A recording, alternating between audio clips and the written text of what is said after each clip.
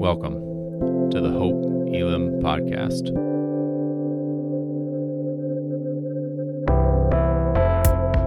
We are a diverse church in the heart of Des Moines, seeking to bring God's kingdom as we live more like Jesus. We hope that what you're about to hear points you to Jesus Christ. Know that we're praying for you and look forward to connecting with you soon.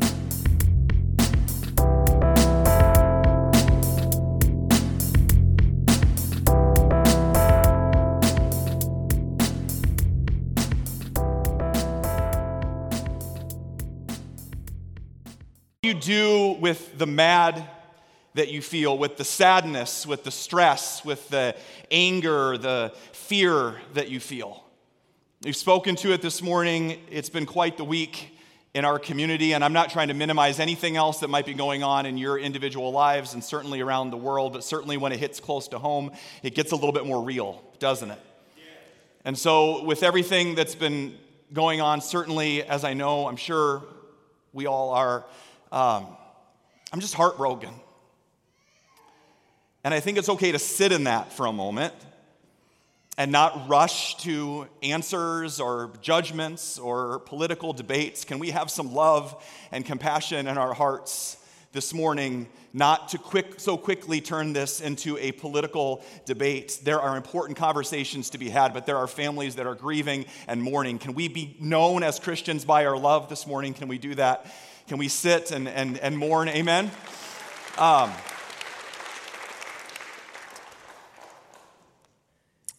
don't know about you, but one of the first things that went through my mind, and I hate this, is another one. And I don't know about you, but I never want to become numb to it.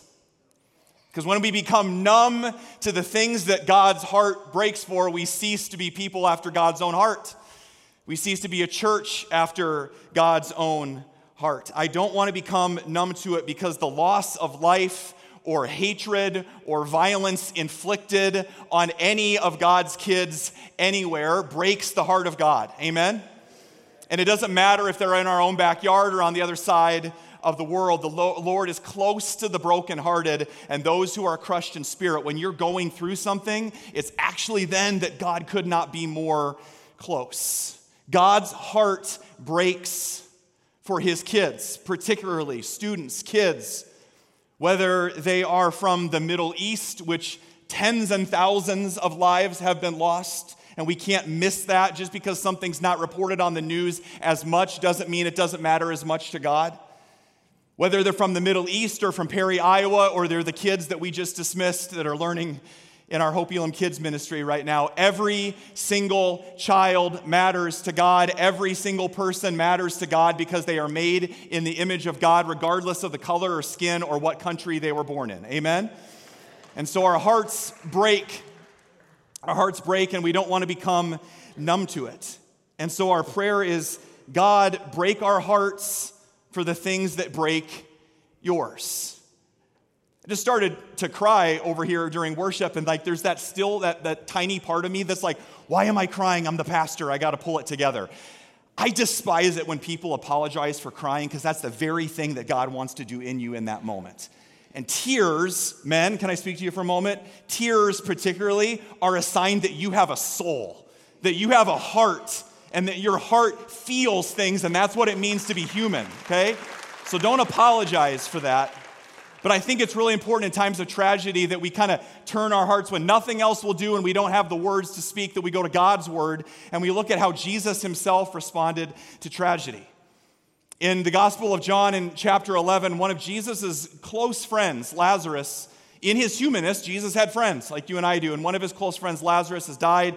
He's been in the tomb for a few days, and he's also close with his sisters, Mary and Martha. And so Jesus arrives on the scene, and it is a scene kind of like today, kind of like Central Iowa this last week, full of sadness and grief and mourning and pain and weeping and fear and all of this. And Jesus shows up on the scene, and he is God with all power and authority in his hands, and he can do anything, and he can snap his fingers, and he could have had Lazarus come out right there and then. We'll get to that when he ruins the funeral in a little bit. But for the moment, I don't want you to miss this. One of the most powerful verses in all of Scripture, John 11:35, Jesus wept. And sometimes we just need to hear it in a different way. God cried. Where is God, people say, at times like this? Where is God in moments of tragedy and pain and hurt and death and grief? Right in the middle of it, weeping with us. Amen? Right in the middle of it. He is with us. And so our prayer is, God, break our hearts similar to the way that your heart was broken. Don't miss that this morning, that the presence of pain does not equal the absence of God. Man, if we could believe that deep down in our being, that would change things, wouldn't it? The presence of pain does not equal the absence of God, particularly that exact opposite. He could not be any more close. And so we mourn and we grieve this morning, and then we do exactly what Mary and Martha do in the story. They come running to Jesus. They wrap their arms around. They bring their hurt and their pain. They turn to Jesus and they pray. And we turn to God this morning and we pray, not as a cop-out, but we pray because prayer is powerful. We pray not as an excuse for not doing anything else, but we pray because we remember the one that we're praying to, who is the most powerful being in the entire universe. And we don't negate prayer. We don't shove it to the side. I hear that phrase and I get it. Thoughts and prayers can feel empty if you don't think and pray. And I don't know what sending thoughts means. I'm still trying to figure that one out, but I'm pretty sure I know what prayer means. And it's turning to the most powerful being in the universe that has the power to change the trajectory of this world, to change hearts and change lives. Amen? So we don't negate prayer. We don't push it aside. And here's something that's powerful that happens when we pray, when we turn to God's word. Prayer actually starts changing us. And when prayer changes us, we become people of action. And followers of Jesus and Christians are the most action-oriented people in this world. Or we should be.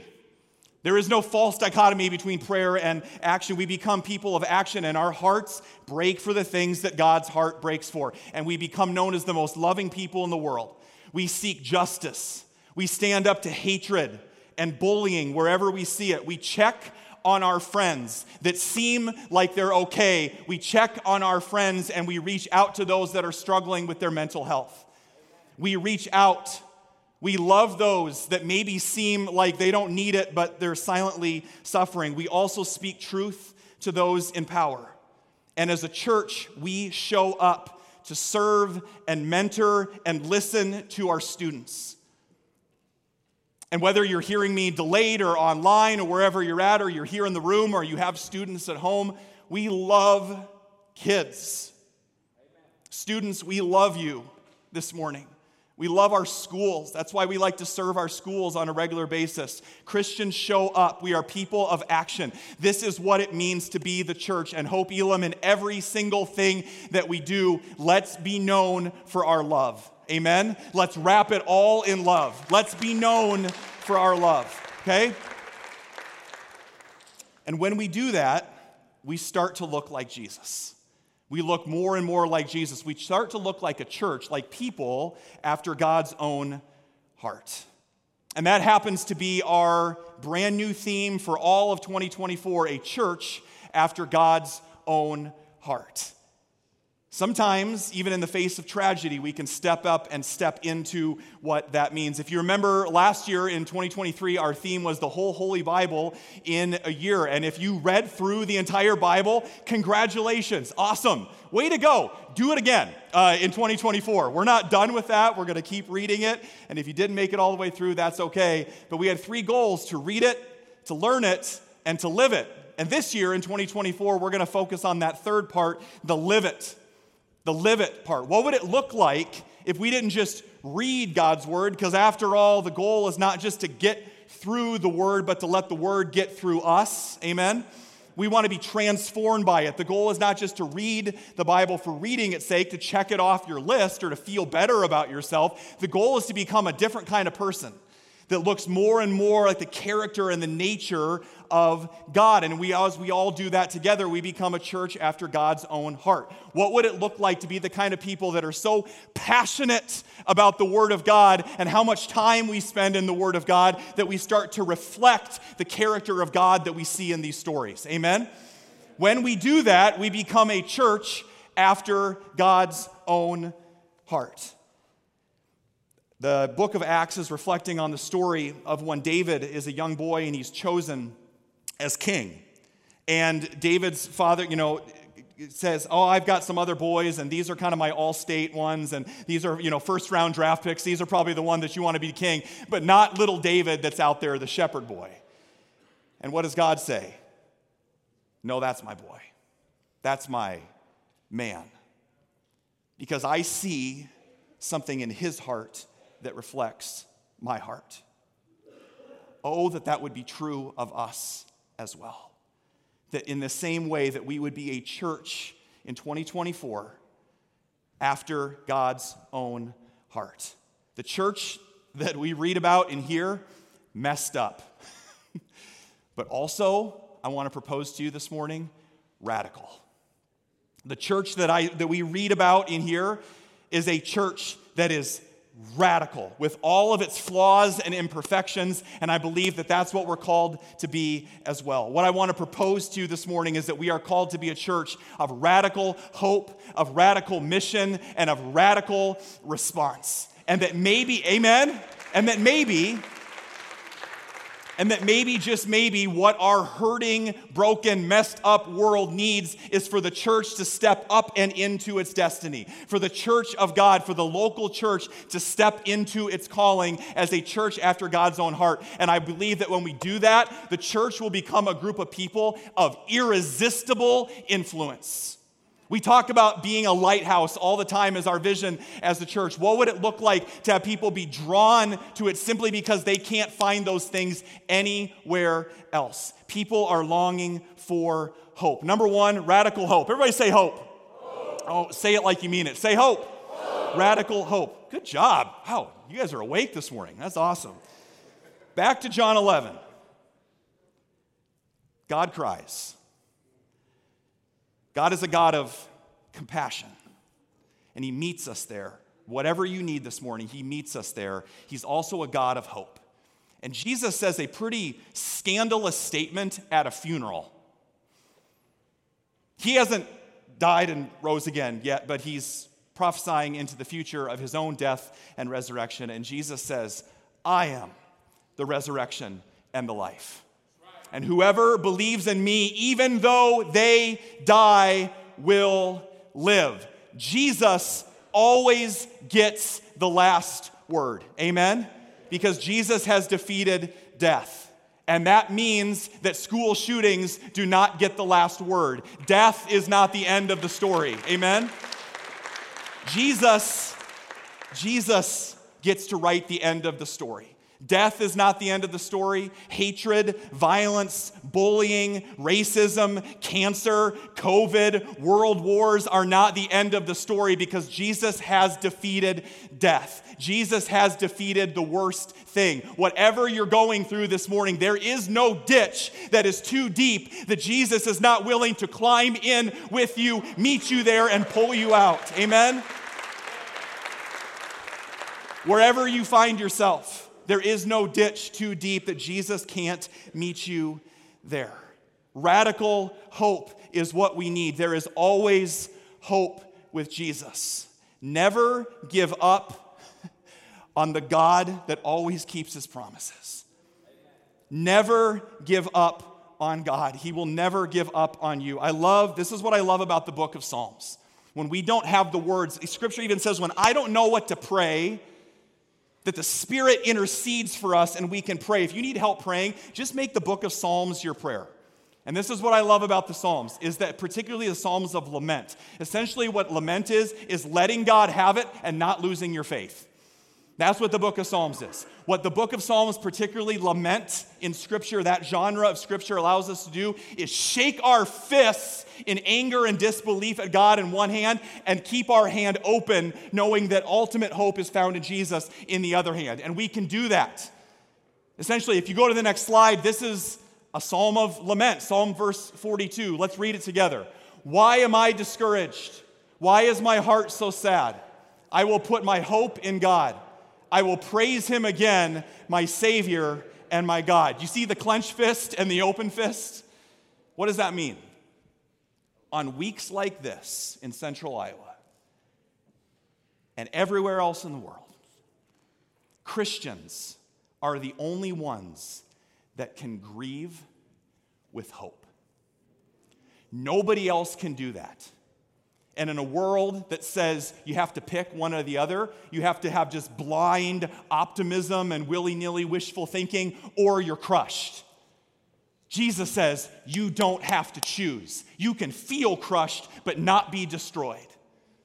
You can feel like you're down in that ditch, but you're not beyond the reach of God. You don't have to lose your hope in the middle of it. You can still worship. I don't know about you, but there are some Sundays when I walk in here, and depending what's going on in my life or what I've been walking alongside other people, it's been a heavy week. Not just what happened in Perry, but in a lot of your lives. I walk in here, I don't always feel like worshiping. Is anybody with me? You can admit it. I'm raising my hand, okay? We still do it, right? Because we worship, not because our lives are all good, but because He is good. And that is the point of worship. Amen? And this isn't the sermon I was expecting to give this week, so just hang with me. When we worship in the middle of our pain, it's like knocking holes in the darkness. Because the enemy is like, why is there a full house today? Shouldn't you all be at home grieving and isolated and wringing your hands at the state of the world? The last thing that you would think of when the world looks at a situation like this, why would we raise our hands and worship? Because something powerful happens when we worship in the face of death, and in and through our pain, God starts to heal us. I know the kids are gone now, so I can say this. Worship that hurts like hell heals like heaven.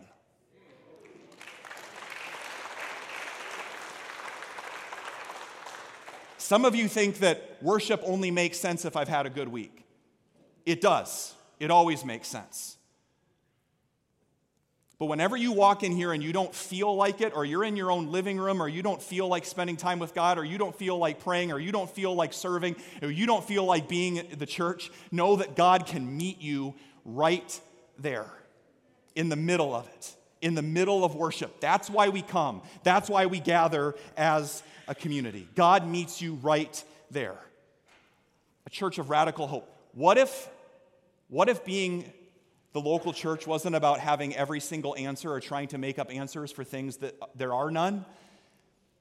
What if being the church was the safest place in the world for people that are lost?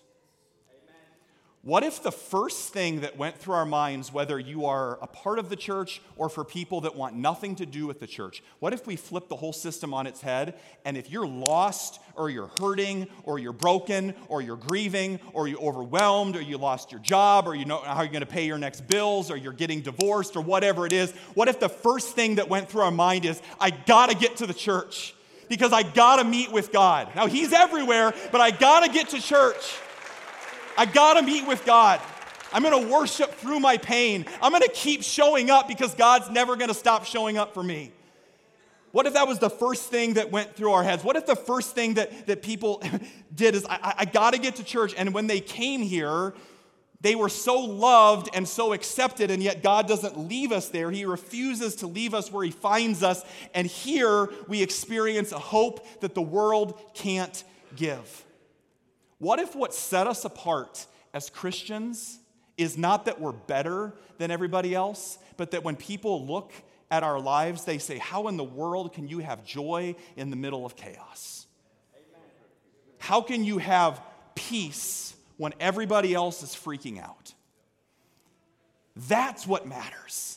That's what distinguishes, and then we can say, well, let me tell you, a church after God's own heart is a church of radical hope. And I say radical because it's a different kind of hope than you can get anywhere else. It's not optimism. It's not positive thinking. It is tied to a person, and His name is Jesus. Amen? We want to be a church of radical hope, and secondly, we want to be a church of radical mission. Everybody say mission.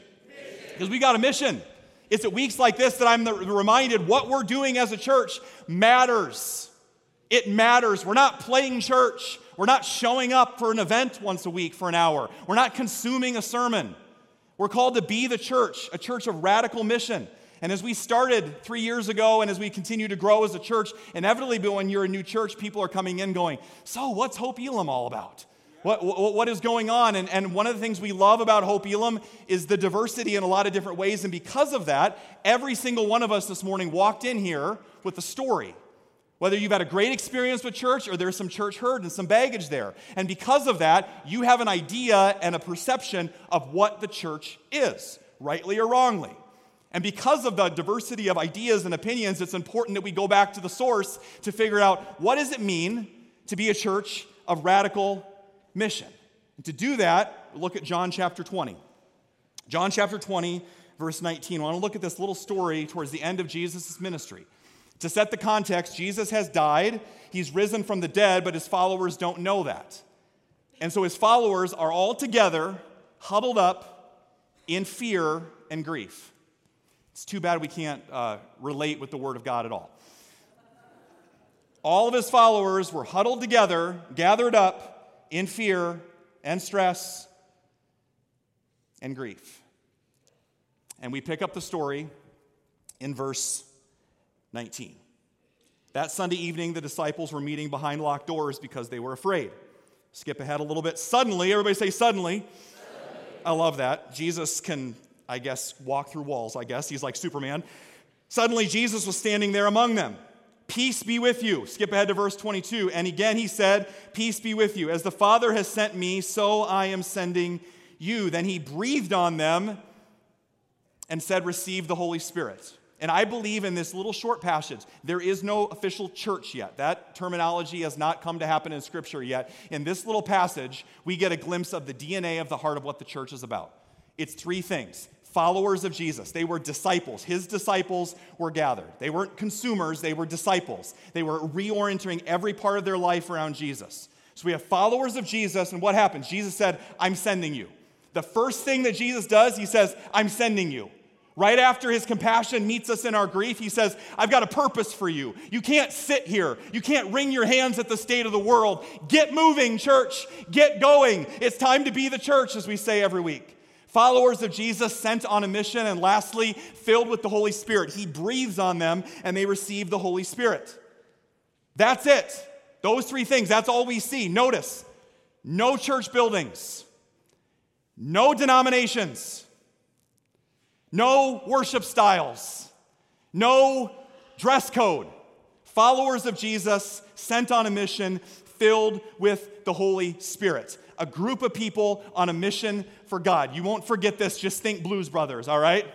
Ma'am, my best Chicago accent, we're on a mission from God. Turn to the person next to you in your best Chicago accent and say, we're on a mission from God. Tell them that right now. We're on a mission from God. We're on a mission from God. The church is you. The church is you, is what Jesus is saying. Even before the church has been birthed, I'm sending you. You are people, the church is people on a mission. Think about it this way. This is the audience participation part of the story. Everybody take your hands out, okay? Interlock your fingers so that your fingers are inside and down, right? If you grew up in the church, and even if you didn't, maybe you've heard this, right? Remember? Here's the church. Here's the steeple. Open the doors, see all the people. Now, I'm weird. I'm a pastor's kid, and I learned this part. Close the doors, let them pray. Open the doors, they all ran away. I have no idea. That makes zero sense. I had a terrible childhood. I don't know what happened, okay? But I say all of that to say this. I think your Sunday school teacher lied to you. Because this is not the church. Yes, we might have a steeple, but this building is not the church. You are the church, the people of God on a mission. Amen? You are the church. And if ever there was a time for the church to be the church, it's now. What the world doesn't need more of is big buildings. What the world needs more of is the church to step in and up into its calling. Amen? You are the church, and every single time that you walk out those doors, whenever you come in and whenever you go out, the church leaves the building. Now, some of you might say, Pastor John, it's just words. It's just semantics. Why can't we say I'm going to church instead of going to worship? Because you are the church. It's not just semantics. It's not just words. I actually think lives hang in the balance. It's the matter of life and death. You've heard it 1,000 times. Go to the next slide, John 3:16. You know John 3:16. This is how God loved the world. He gave his one and only Son, that everyone who believes in him will not perish but have eternal life. Don't forget about verse 17. John 3:17 is like the middle child in a family. Everybody just forgets about him, right? But they got something to say. Middle child, okay. Verse 17. God sent his Son into the world not to judge the world, but to do what? To save the world. Apparently, God is on a rescue mission. And if we're going to be a church after God's own heart, what should the church be? A rescue mission. A place of radical mission. Anything but a country club. A rescue mission that goes out and rescues people. It reminds me of a film that came out last year, and I've shown this to some of you before. You might recognize it's a film called The Jesus Revolution. And it takes place in the 70s during the Jesus movement. How many of you were a part of a hippie? And no, you don't have to measure. That's okay. Some of you are like, I had much longer hair at one point. So did I, okay? But back in the 70s, there was this move of God among young adults, college students.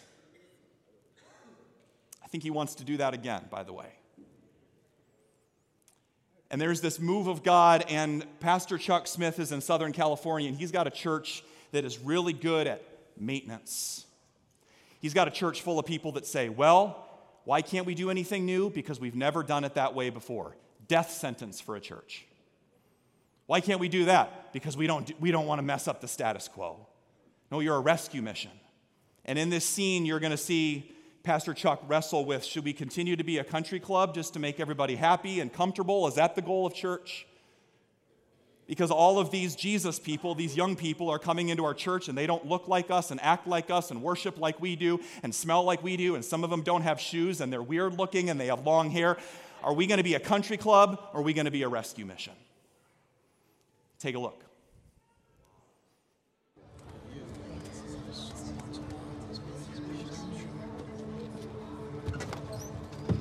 What is going on?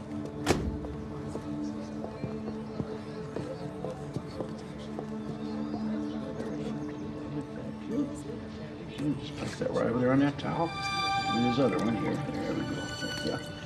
Baptize these feet in the name of the Father, the Son, and the Holy Ghost. There you go. Welcome to church. Hello. Let's have that foot, please. This is terrific. Okay. Place them both on that towel, and then step on into church. Welcome. Thank you. Hello, young lady. How are you? Let's have that foot.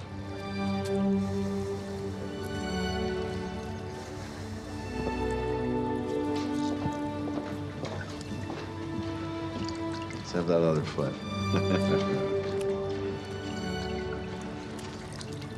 Yeah, why don't you go sit next to that fella in the cantaloupe jacket? Good to see you. Enjoy. Welcome to church. Hello, young lady. Well, last year I had the privilege of visiting New York City. And like any good tourist, I paid a visit to the Statue of Liberty. And I read those famous words. Give me your tired, your poor, your huddled masses, yearning to breathe free. And as I read those words, I thought, well, that's Christianity, isn't it? It's the essence of it. An invitation to the broken. Jesus was very friendly with the outcasts. In Revelation 22, it says, let the one who can hear say, come. Let the one who is thirsty, come. Let the one who desires take the waters of life freely. This place, it is yours.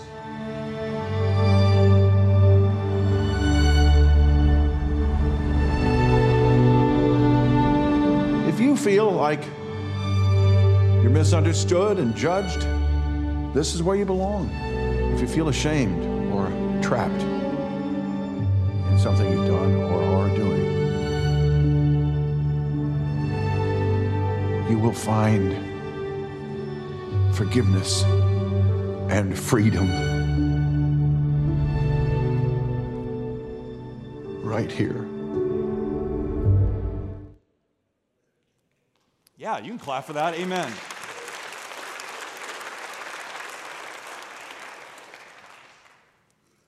And maybe there's somebody this morning that needs to hear this exact same thing, not from Kelsey Grammer, but from God. If you're here this morning and you feel like you've been misunderstood or judged, or church is the last place that you could belong, or you've made a mistake, or something's you've done, or something's happened to you, if you're hurting and you're broken, you can find healing and forgiveness and freedom in Jesus, and only in Jesus. If you're wondering, if you're new, or maybe you've been coming for a while and you kind of want Hope Elam to be something that you want it to be, that's who God's making us. A place of radical mission. Not a perfect church, not a church that maybe fits with every one of your preferences or styles or mine, but a church of radical mission, because there is something way more important. Our world is in need of hope, and because our world is in need of hope, He's chosen the broken and imperfect vessel called the church to be a place of radical mission, to bring it to people, to share it with people. That's what our scripture reading is about today. In Romans chapter 10, Paul writes this: how can they call on Him to save them unless they believe in Him? And how can they believe in Him unless they've heard about Him? How can they hear about Him unless somebody tells them? And how will anyone go and tell them without being sent? This is why the scriptures say, how beautiful, quoting the prophet Isaiah, how beautiful are the feet of the messengers who bring the good news. We have good news to share. Say good news. We've got good news, the best news in the world to share. And I don't know where we get this twisted up in our minds, but as I read God's word, faith is a very personal thing, but it was never meant to be private. When we've got good news to share, why would we keep it to ourselves? And when I read that passage, I read this: how will anyone go and tell them without being sent? There is no such thing as an unsent Christian. We say, oh, you're a missionary and I'm just a normal Christian. I don't read that anywhere in God's word. Every single follower of Jesus is a missionary. Every single follower of Jesus has been sent. The call of Jesus today is to go. Where are your feet moving? Where are your feet taking you? Are you sharing the good news? I was thinking about it this week. In a world of social media, think about this for a second. We have no problem sharing lots of things, and some things we probably don't need to be sharing on social media, right? We have no problem sharing good news because it comes very natural to us. It used to be on the back page of the newspaper, but now it's on Facebook and Instagram or TikTok or wherever you want to put it, right? We got married. We're engaged. I'm dating this person. We had a baby. I got a new job. I lost my job. We're struggling with this. I'm going through that. I got up this morning. Great. Thank you for sharing that news. And yet we don't often share the greatest news the world has ever known. That there is hope in Jesus. Only in Him. What is holding you back from sharing the good news? I hear people say sometimes, well, that's not really my thing. I'm going to leave evangelism, which comes from the Greek word evangelion, which literally means good news. It's where we get the word evangelism or evangelical, which is so sad that that word has been hijacked by the political establishment. It's so much bigger and deeper and truer than that. It is not about a man-made political system. It is about the greatest news in the history of the world, about the King of Kings and Lord of Lords. It matters who you vote for, but it really matters who your king is. Amen?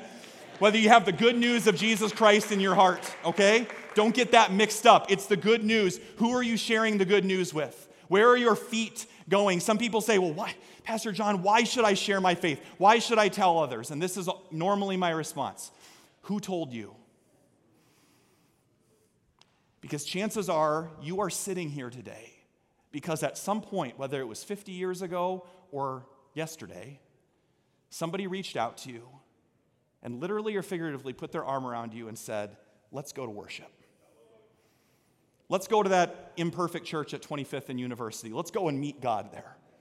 Let's go to Alpha together. Let's take that new class on Wednesday nights together. Let's meet for a hot meal on community night together. Let's go to youth group together. Let's bring our kids to Hope Elam Kids together. Let's go together. Sometimes the first step is inviting somebody to know Jesus, is inviting them into your life first, so that they know that you care about them, that they're a person to love and not a project to fix.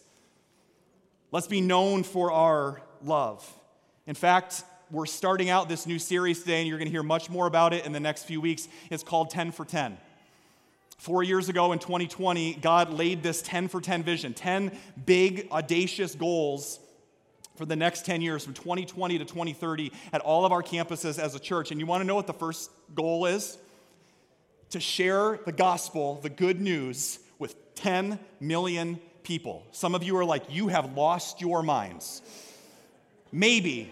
But we're just trying to do the Bible. We're just trying to read the Bible and actually do it. And believe it or not, we're well on our way. This is, you peel back the layer of why we are the way we are as a church. This is why we do what we do. This is why we reach out in all the different ways that we do to share the love of God with as many people as humanly possible. This is why we have a transportation ministry that reaches out and brings people to worship so that you can be a part of what God's doing here, even if you have struggles with your transportation. This is why we reach out to kids and students of all ages, why we do special events and VBS and Hope Elam Kids that's going on right now. Get this, last year, just those outreach events to our community, of which half those kids do not belong to this church, over 650 kids heard the good news of the gospel of Jesus Christ. So praise God for that, okay? You can keep clapping if you want, because they're just going to keep coming, okay? So this is why we do community night. Maybe God's call to you to come to the meal, to community night on Wednesday night, has nothing to do with whether you need a meal or not, and it has to do with your presence, of who you're going to invite, and that God is going to use you in that moment. This is why we share the love of God through a hot meal with those that need it or that don't need it, because there's no us and them in the kingdom of God. It's just us. And this last year, over 44,000 meals were served to this community through community night. So praise God for that, right? This is why we do what we do. This is why we show up for our students and student ministry every single week, why we have programming and ministry specifically designed to them, because if ever there was a week where we know the importance of loving and serving and listening to our kids and investing in them and letting them know that God loves them, they've got to get that here, because if they don't hear it from us, they're certainly not going to get it from the world. And when they hear all those voices of the bullies and the negative thoughts that run through their head, how are they going to know that God loves them unless we tell them? How beautiful are the feet of those that bring the good news. This is why we do everything that we do. By the way, you may not know this, but there's hundreds of people worshiping online with us right now, and we're so glad that you're with us. And through all, this is why we've stepped up our digital outreach, whether it's our social media and putting God's word out on that, or the live stream on YouTube every single week. Get this. I'm talking about hearing the gospel, hearing the good news of Jesus Christ. Just last year, over 450,000 people were touched by digital ministry through Hope Elam. Praise God for that. Praise God for that. Praise God for our awesome communications team. They do a fantastic job with that. This is why we do everything that we do, and we're not going to stop. 2024, we're going to move outside of these walls even more. We're going to get to know our neighbors. We're going to walk through these neighborhoods, and we're going to serve our city even more so. It's why we do what we do. A church of radical hope. A church of radical mission. And finally, a church of radical response. Because you can't give away what you don't have. A church of radical response. If you have your Bibles, open up to Acts chapter 2 is where we're going to land today. It's the day of Pentecost. And the Holy Spirit has come and fallen on God's people, and Peter gets up and he starts to preach. And he preaches for about 30 minutes because everybody's ready for breakfast. I'm just kidding. And he just goes with it. And he lets the Spirit lead. And we read this in verse 37. So Peter just gets up and lays out the gospel, the good news. Jesus is alive, Spirit's available to everybody. Verse 37, when the people heard this, they were cut to the heart. And they said to Peter and the other apostles, brothers, what shall we do? Have you ever heard something so beautiful or so powerful that you simply had to respond immediately? There was no, maybe I'll get to it. I've got to run to my next thing. I'm meeting some people for lunch, Peter, or not even like Peter. Great word this morning. I got to run. What should we do? What should the response be? And this is what Peter says in verse 38. Repent and be baptized, every single one of you, in the name of Jesus Christ for the forgiveness of your sins, and you will receive the Holy Spirit. Repent, meaning if your life is headed this direction, if Jesus is over there and you're going away from Jesus today, turn around. Repent, metanoia, change your thinking. Turn around, turn away from your sins, and turn back to God. Follow him with everything that you've got. Here in this passage and throughout the New Testament, coming to faith and being baptized were always linked up. They were inseparable. So people, when they say, well, why would I be baptized? My not snarky response, but my straightforward response is, why not? Why would you not want to receive the gift that God has for you this morning of his love, his grace, his forgiveness, and him pouring his Holy Spirit into your life? Baptism is way more than a symbol. It is us literally joining ourselves with Jesus, participating in the death and the resurrection of Jesus Christ. There are a lot of different methods to baptism, but the message is the same. Whether you're getting dunked or the old scoop and pour, it doesn't matter. The promises of God hold true because it's not about the method, it's about the message. Followers of Jesus go all in. We're a church of radical response. We see that in Acts 2. We see that during the Jesus movement in the film as well. At the end of the movie, Jesus Revolution, there's a young man named Greg, who is Greg Laurie, who is not only a pastor, but has led crusades, evangelism crusades all over the world, and through his ministry, God has saved hundreds and thousands of people. This young man that had chased after everything that the world had to give. And God turned him around and met him in the waters of baptism. Everything for Greg was about to change. Take a look.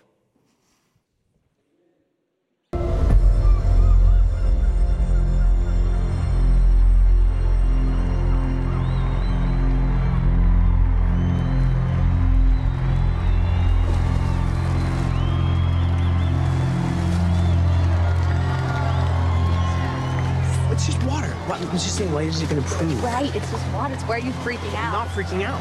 I'm not freaking out.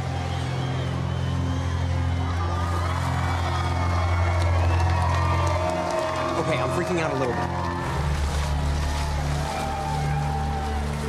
Hi. Greg, right? Yeah. I've been praying for this moment since I first met you. Have you decided? I don't know. You want to decide right now? Yeah. Yeah, I do. And pray with me.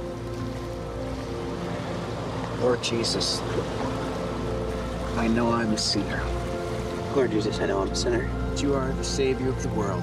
You are the Savior of the world. I ask you to come into my life. I ask you to come into my life. I repent for my sins. I repent from all my sins. And I accept you as my Lord and Savior, my God and friend. And I accept you as my Lord and Savior, my God and my friend. In Jesus' name. In Jesus' name. Amen. Greg, I baptize you in the name of the Father, and of the Son, and of the Holy Spirit. Amen.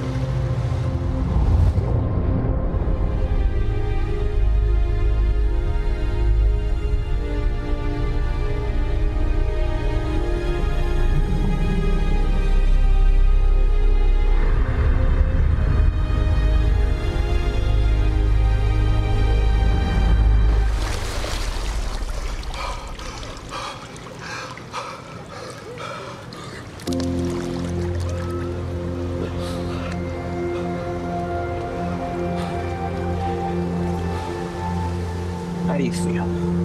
Alive.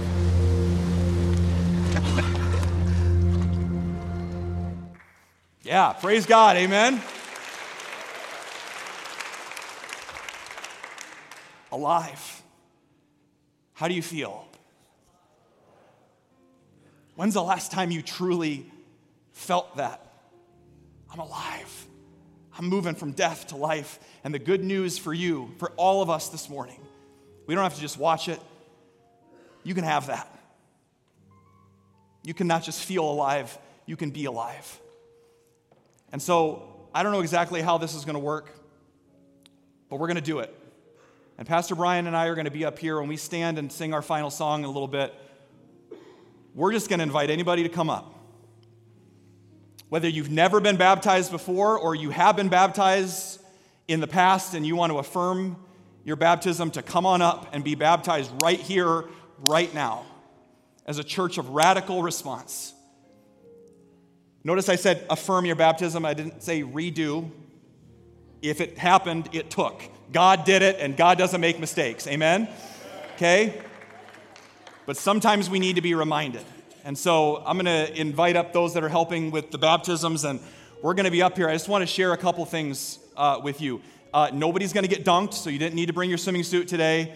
Again, it's not the method, it's the message. We're just going to scoop some water over your head. It's nothing weird. It's nothing magical. Just you encountering the love of God. And so we're going to sing, and we're going to do that together, and then we're going to have some folks that want to connect with you and get to know you and help you on this journey as well. And so let me just say this. If you've never been baptized before, today is the day. God's word says, today is the day of salvation. And even if you have, and you need a fresh start, if your faith is empty today, come. If you're lost, come. If you're hurting, come. If you're grieving, come. If you need a fresh start in 2024 and want to start by meeting Jesus in the waters of baptism, come. If you don't know which way to turn and you're looking for hope and purpose in your life, come. If you've messed up and you think that you've screwed up way too bad for God to love you, come and experience the depth and the breadth of His grace and His forgiveness for you this morning. Every single person is welcome today. And even if you don't come, this would be my encouragement to you. One of the things I love about that scene is just the group of people that's on the shoreline cheering along. Oh, that we would be the kind of church that celebrates the things that matter. And this matters. Nothing is more important than this. Not even breakfast. It'll be there. It's not going anywhere. So stay, cheer on your brothers and sisters, go crazy, welcome them into the kingdom of God, pray for them. And if it's 1 or 2 or 20 or whatever it is, cheer for every single person, even as you worship. And we're going to praise and we're going to worship and we're going to baptize right in the middle of our pain, right in the middle of hurt and suffering. Today is the day of salvation, and we would love to connect with you. And again, we are going to be here as long as I don't care what time the 11 o'clock service starts. If you want to come, if you're up in the balcony, come and receive the gift that God has for you today. Amen? Amen. So here's what you're going to do. I'm going to invite you to stand wherever you are. The band's going to come out. We're going to sing about the foundation that we have in Jesus Christ. And as we sing, and long after we're done singing, come on up and receive the gift of baptism. God loves you, Hope Elam.